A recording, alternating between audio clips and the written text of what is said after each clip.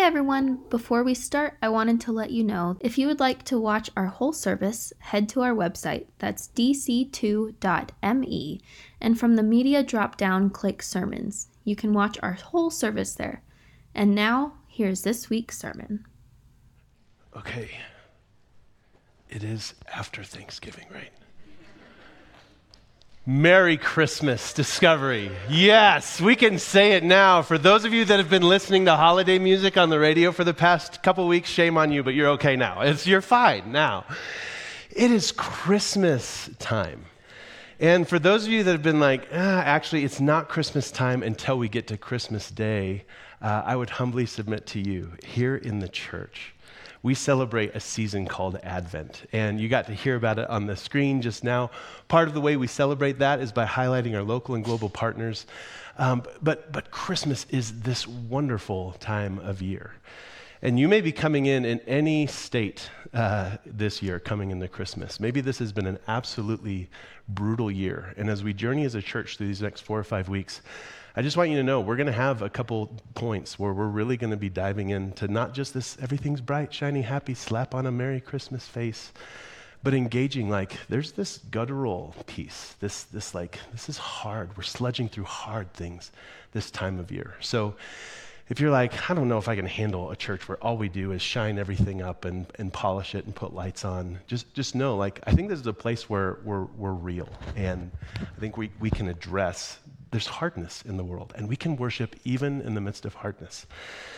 But as we come into today, we're introducing this new series that we're going to be in just for these next 5 weeks of Advent, and it's around this idea of Christmas lights. And I don't know about you, when I was a kid, one of my kids, Deacon, just asked yesterday, hey, this year for Christmas, when they get all the lights up, can we go to those houses where they cue up the music and the lights on their house, and it's all going berserk all at the same time?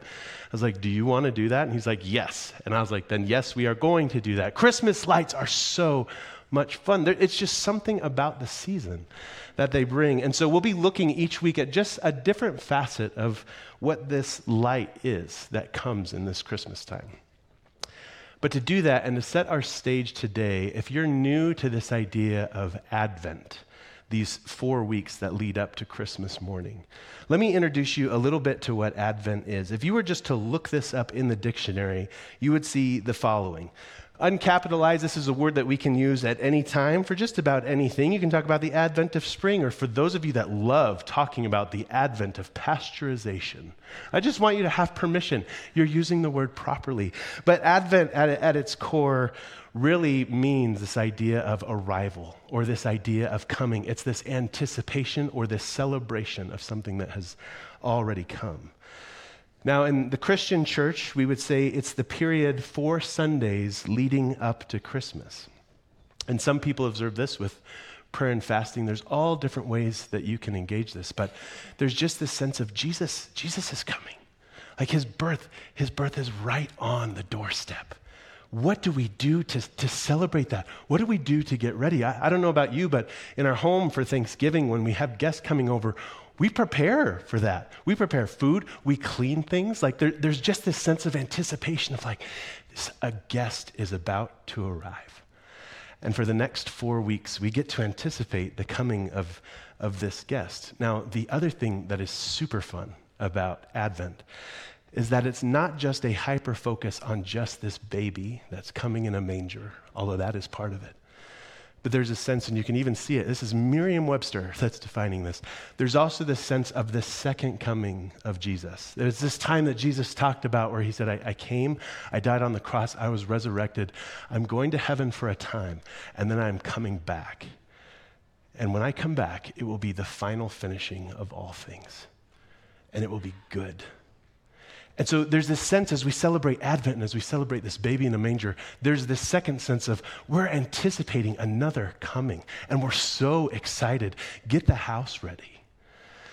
But then I think if we scale all the way back and go, okay, hang on a second. If Advent, if this season that we're in right now is really intended to be this time of how do you prepare for when God comes to earth? It seems wildly appropriate to me to look at when are times when God has come to earth and what's happened when that event has occurred. We're going to be letting our eyes do a lot of the work today. I think most Sundays when you're with us, your ears are doing a lot of the work and your brain is always going to be involved. I hope your heart and your soul are always involved. But today, as I was preparing for this, something just felt right about like we're preparing for Christmas. You come just be a kid with me. And we're post-Thanksgiving. Can we just let our hair down and enjoy and play a little bit? Will you go there with me today? We're going to let our eyes do some of the work. And to introduce this first video clip of 3 that I'm going to show you today, I want you to consider this question. When was the first time that God came to earth? Can you think of it? Can you think of all the idea and the culture that went behind it? What was his heart like? What was his tone like? And if you're struggling to remember, when was that? When would that have been? It's at an event, it's captured in the Bible right at the beginning, Genesis 1. And there's a group out of Australia that have captured this really beautifully. Check this out. Long before I made the earth, I decided to make some friends.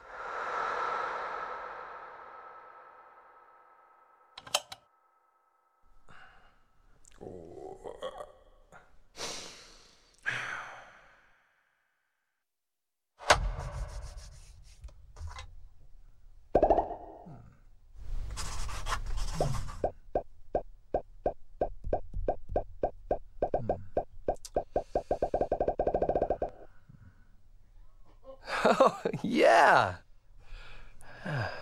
Perfect. They're gonna need a home. Oh, a neighborhood. Ho, ho, ho! They're gonna need a world. Okay, here we go. Woo! Oh, yeah. Oh, man. This is good. Oh, whoa! Woo! Yeah, this is awesome! Oh, yeah! Oh, yeah!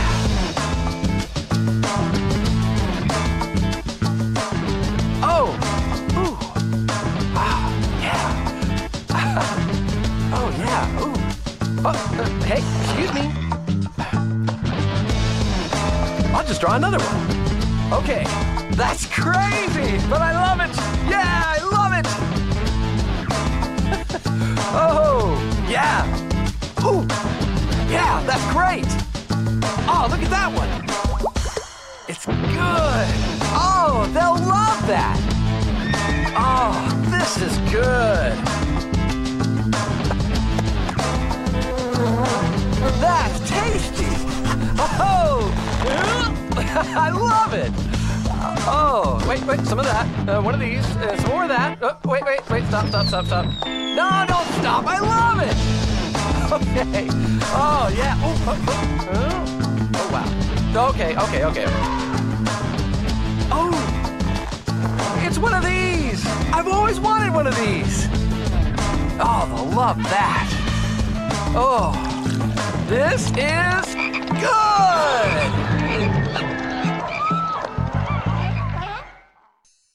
So we're going to let our eyes do some of the work this morning for us today. I hope this is a gift for you post-Thanksgiving. Also, on the screen behind me as we go throughout today, I love art. And when you get bored listening to me, I would love for this piece of art to be on the screen behind me. This is by a Ukrainian artist, and this is called The Creation of the World. Our text today is Genesis 1. And she's an iconographer, she's looking to modernize the idea of iconography. But Luba Yashtiv is this artist's name. She's amazing. Let this instruct your mind and your heart and your soul also as we go throughout the day. Our text today is Genesis 1. Have you ever thought of creation like that? Like God just having a grand time, just like, can you believe that? Watch that. Look what I can do over here. And at every turn, he's going, that is good. That is good. That is good. This is the story of Genesis 1. This is where it all begins. When was the first time that God encountered earth? This is what it looked like. Oh, it's beautiful. And if we're going to jump in, if we could just capture just a moment of this story, we can capture it right out of the beginning. We'll just read the first 5 verses together. It goes like this. In the beginning, when God created the heavens and the earth was a formless void, and darkness covered the face of the deep, while a wind from God swept over the face of the waters. And then God said, "Let there be light." And there was light. And God saw that the light was good, and God separated the light from the darkness. And God called the light day, and the darkness he called night. And there was evening, and there was morning, the first day. We're just looking at this small little sliver of the picture today. But if there's a nugget that I would want you to pick up just from this little tiny piece of text that we just read together, it would be this. When it talks about God beginning creation, the earth was a formless void. Darkness covered the face of the deep. We read this in our text and our tone today, and I think sometimes we can improperly, I don't think this is how the original audience would have read it, we say there is nothing there. According to Genesis 1, there's stuff around, but there's a major problem with the stuff. It's a formless void. There's darkness everywhere.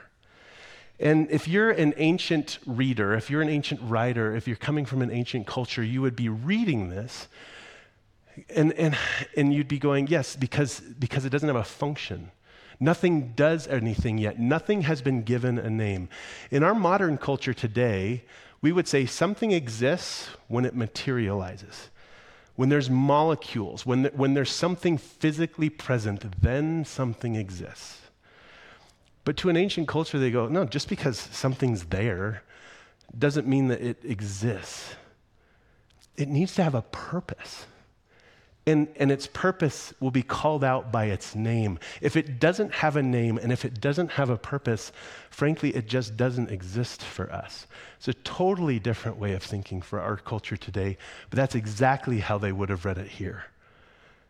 The Hebrew word, this was originally written in, this formless void was tohu vavohu.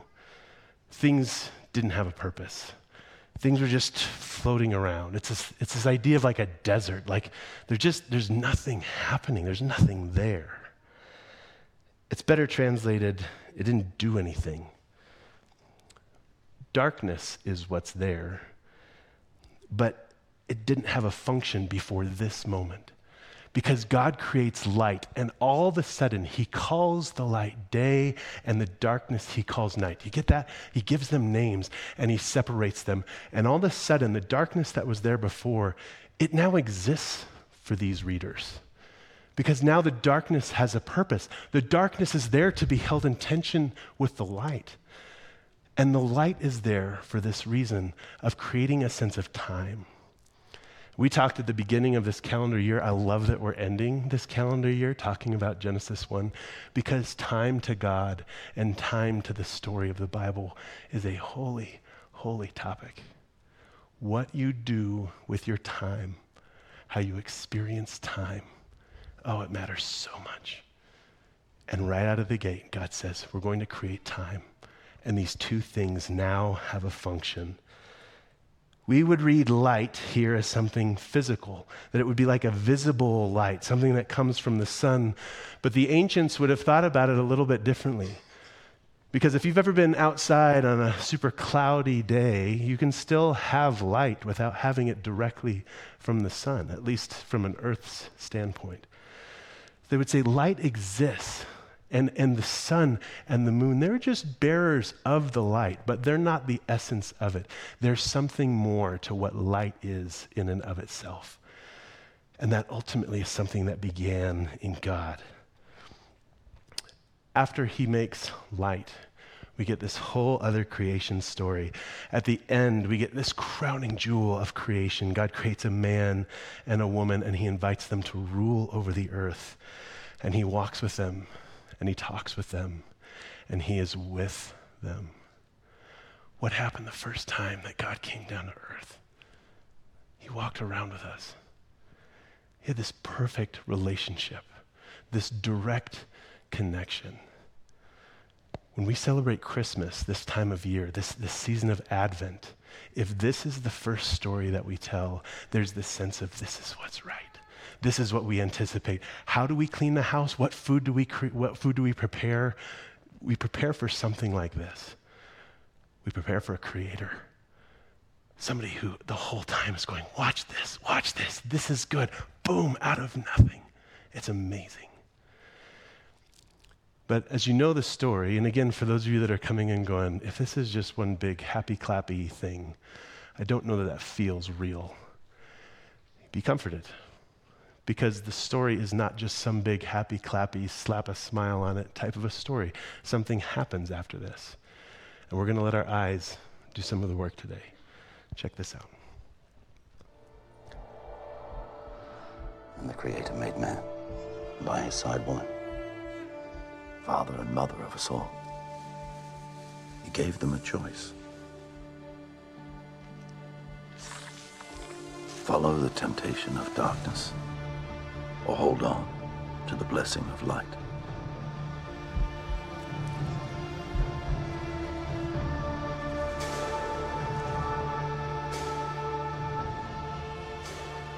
They ate from the forbidden fruit. Their innocence was extinguished. And so for the 10 generations since Adam, sin has walked within us. Brother against brother. Nation against nation. Man against creation. We murdered each other. We broke the world. We did this. Man did this. Everything that was beautiful, everything that was good, we shattered. Now, it begins again. So you may, as you're coming into the Christmas, feel a little bit more resonance with this kind of an idea. The world's messed up, man. You might be sitting there going, you don't know what's happened in my life this year. You don't know the ways that I've experienced the world around me. You don't know the struggles I had. Or frankly, we may just be in a place of going, have you read a stinking newspaper lately? Things are not okay. Things are broken.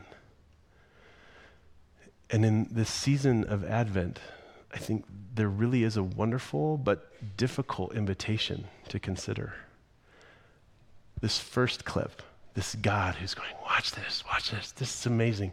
It's perfect, it's good. And we're looking around going, it's not good. Look how messed up and broken everything is. What do we do with this? I think if you're a human being who's paying attention, the second clip is one that you go, yeah, that feels about right. Things are messed up in this world.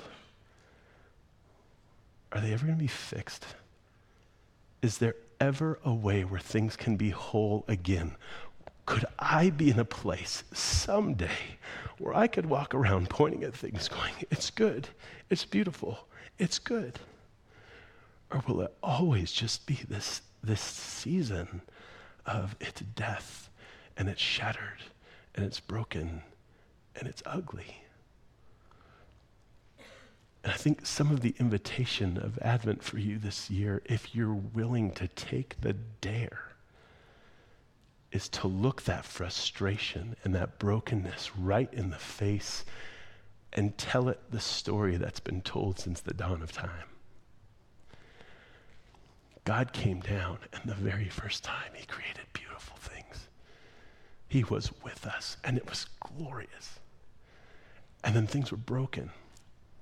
And then he left forever so that things could burn in a dumpster fire. That's not the story. Things broke. This happened. Cain and Abel, these two brothers in the Garden of Eden. I mean, everything just, it seemingly devolves unless we keep reading the story. And in this season of Advent, we remember God came down and he called it beautiful. And then it broke. And then he stayed involved. He goes on in these stories to do incredible things. He gets this little tiny beat up nation called Israel, and we get the entire Old Testament from their story of him being intimately involved in everything that they're about. We just finished our season on the book of Matthew, but at some point he sends his son, his one and only son, Jesus, to set everything right. And the entire time, the God who created everything, the God who said, "This is good and right, I will be with you," comes down in the form of a man whose name is Emmanuel, who means I am with you. And in the season of Advent, the story that we get to tell is that the story is not yet done. And that this God who created, he's not just a creator God. He's a restorer God as well. We're going to let our eyes do some of the work. To set up this scene a little bit, for those of you that have never seen Toy Story, at this point in the story, Woody's been roughed up quite a bit by a kid named Andy who he loves.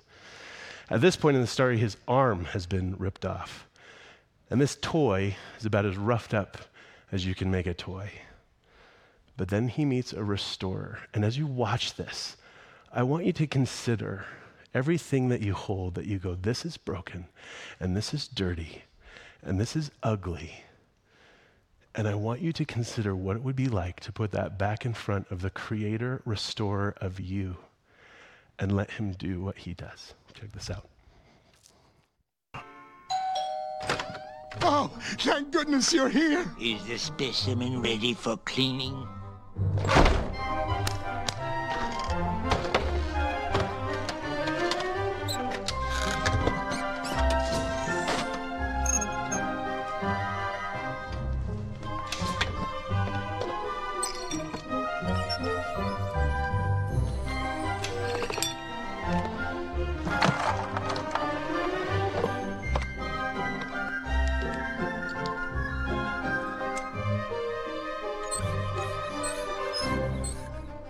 So, how long is this gonna take? You can't rush art.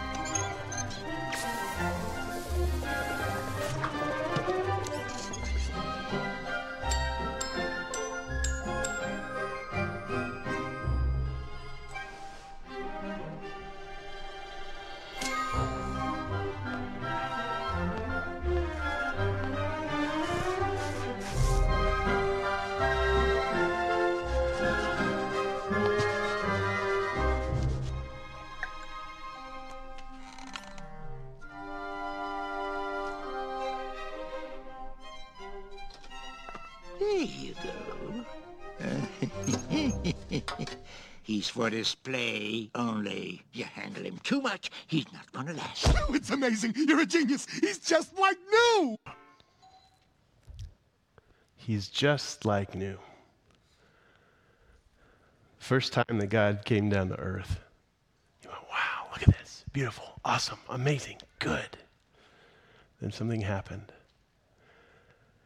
And the story of Advent, the story that we inherit, the hope that we look ahead in this Christmas season with is also a hope that reaches behind to what's already happened. He is still in the business of creating and forming and recreating and reforming, and he is not done with you yet. Wherever there are places where you're looking around going, man, there are things in me that are functionally useless. There are things in this world that just seem beyond repair and so messed up. There are things that need to be given a name so that they can be healed, so that they can be put in order, so that they can be made right. The first story that we're given of God coming to earth is exactly this story. We are not celebrating a God who creates once like a clockmaker and he winds it up and he steps away. This is a story of a God who's intimately involved in everything. We celebrate on Advent the story of a reformer, one who takes something that was once good, and while it's still good, it has become soiled and broken and bent. And he lovingly and tenderly puts everything back together to how it was supposed to be. He'll even shine your shoes. At Christmas, we recognize that God is not just commanding from somewhere far above, but that he's come down. And he's in our midst right now, doing what he's always done. How does that make you feel? Is there excitement in that? Is there fear? Is there relief? As we prep for Christmas, let not the exhilaration of a Christmas list or even the goodness of family or friends being together be the thing that your heart longs for the most. May you wait with all the anticipation of a broken, dirty, bent masterpiece, waiting for its creator to come back and to smile at it and to speak over it the words, "You can't rush art." And then to lovingly set to work to set out to bring it back to the goodness it was always meant to be. I'm going to welcome the band back out with one final thought in the midst of all this. The story of Genesis 1 does continue, and God says some pretty provocative things to this first couple that he creates. We'll catch up to it in verse 26. God says this. Then God said, "Let us make humankind in our image, according to our likeness, and let them have dominion over the fish of the sea, and over the birds of the air, and over the cattle, and over all the wild animals over the earth, and over every creeping thing that creeps upon the earth." So God created humankind in his image. In the image of God, he created them. Male and female, he created them. He did not create Adam and Eve to be good just for goodness sake. We are meant to reflect God's image to the world around us. And in preparation for Advent this year, one distinct question that this story could invite you to consider is, where are you invited to reflect God to the world around this year? This God who creates, this God who calls things good, who participates in the healing of broken things, who is radically generous, both with who he is as well as what he has. How can you reflect that to the world around as you prepare? So, Merry Christmas.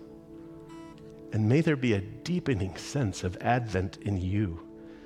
To be in the Spirit is to be a person of hope and restoration, somebody who can look around and see the darkness and the dirt and say, this cannot be all that there will be. Not only will I pray and consider and continue to tell a story that's been told since the dawn of time, I will be in it, and I will reflect his image in it, and I will bear goodness and the light of Christmas in it. You are made in the image of God. And to celebrate Advent, to celebrate his coming back to earth, and to live a new life experiencing God's presence right here with you, right now. That's what you're made for. Merry Christmas. Live with an expectation because he's coming back. Let's sing.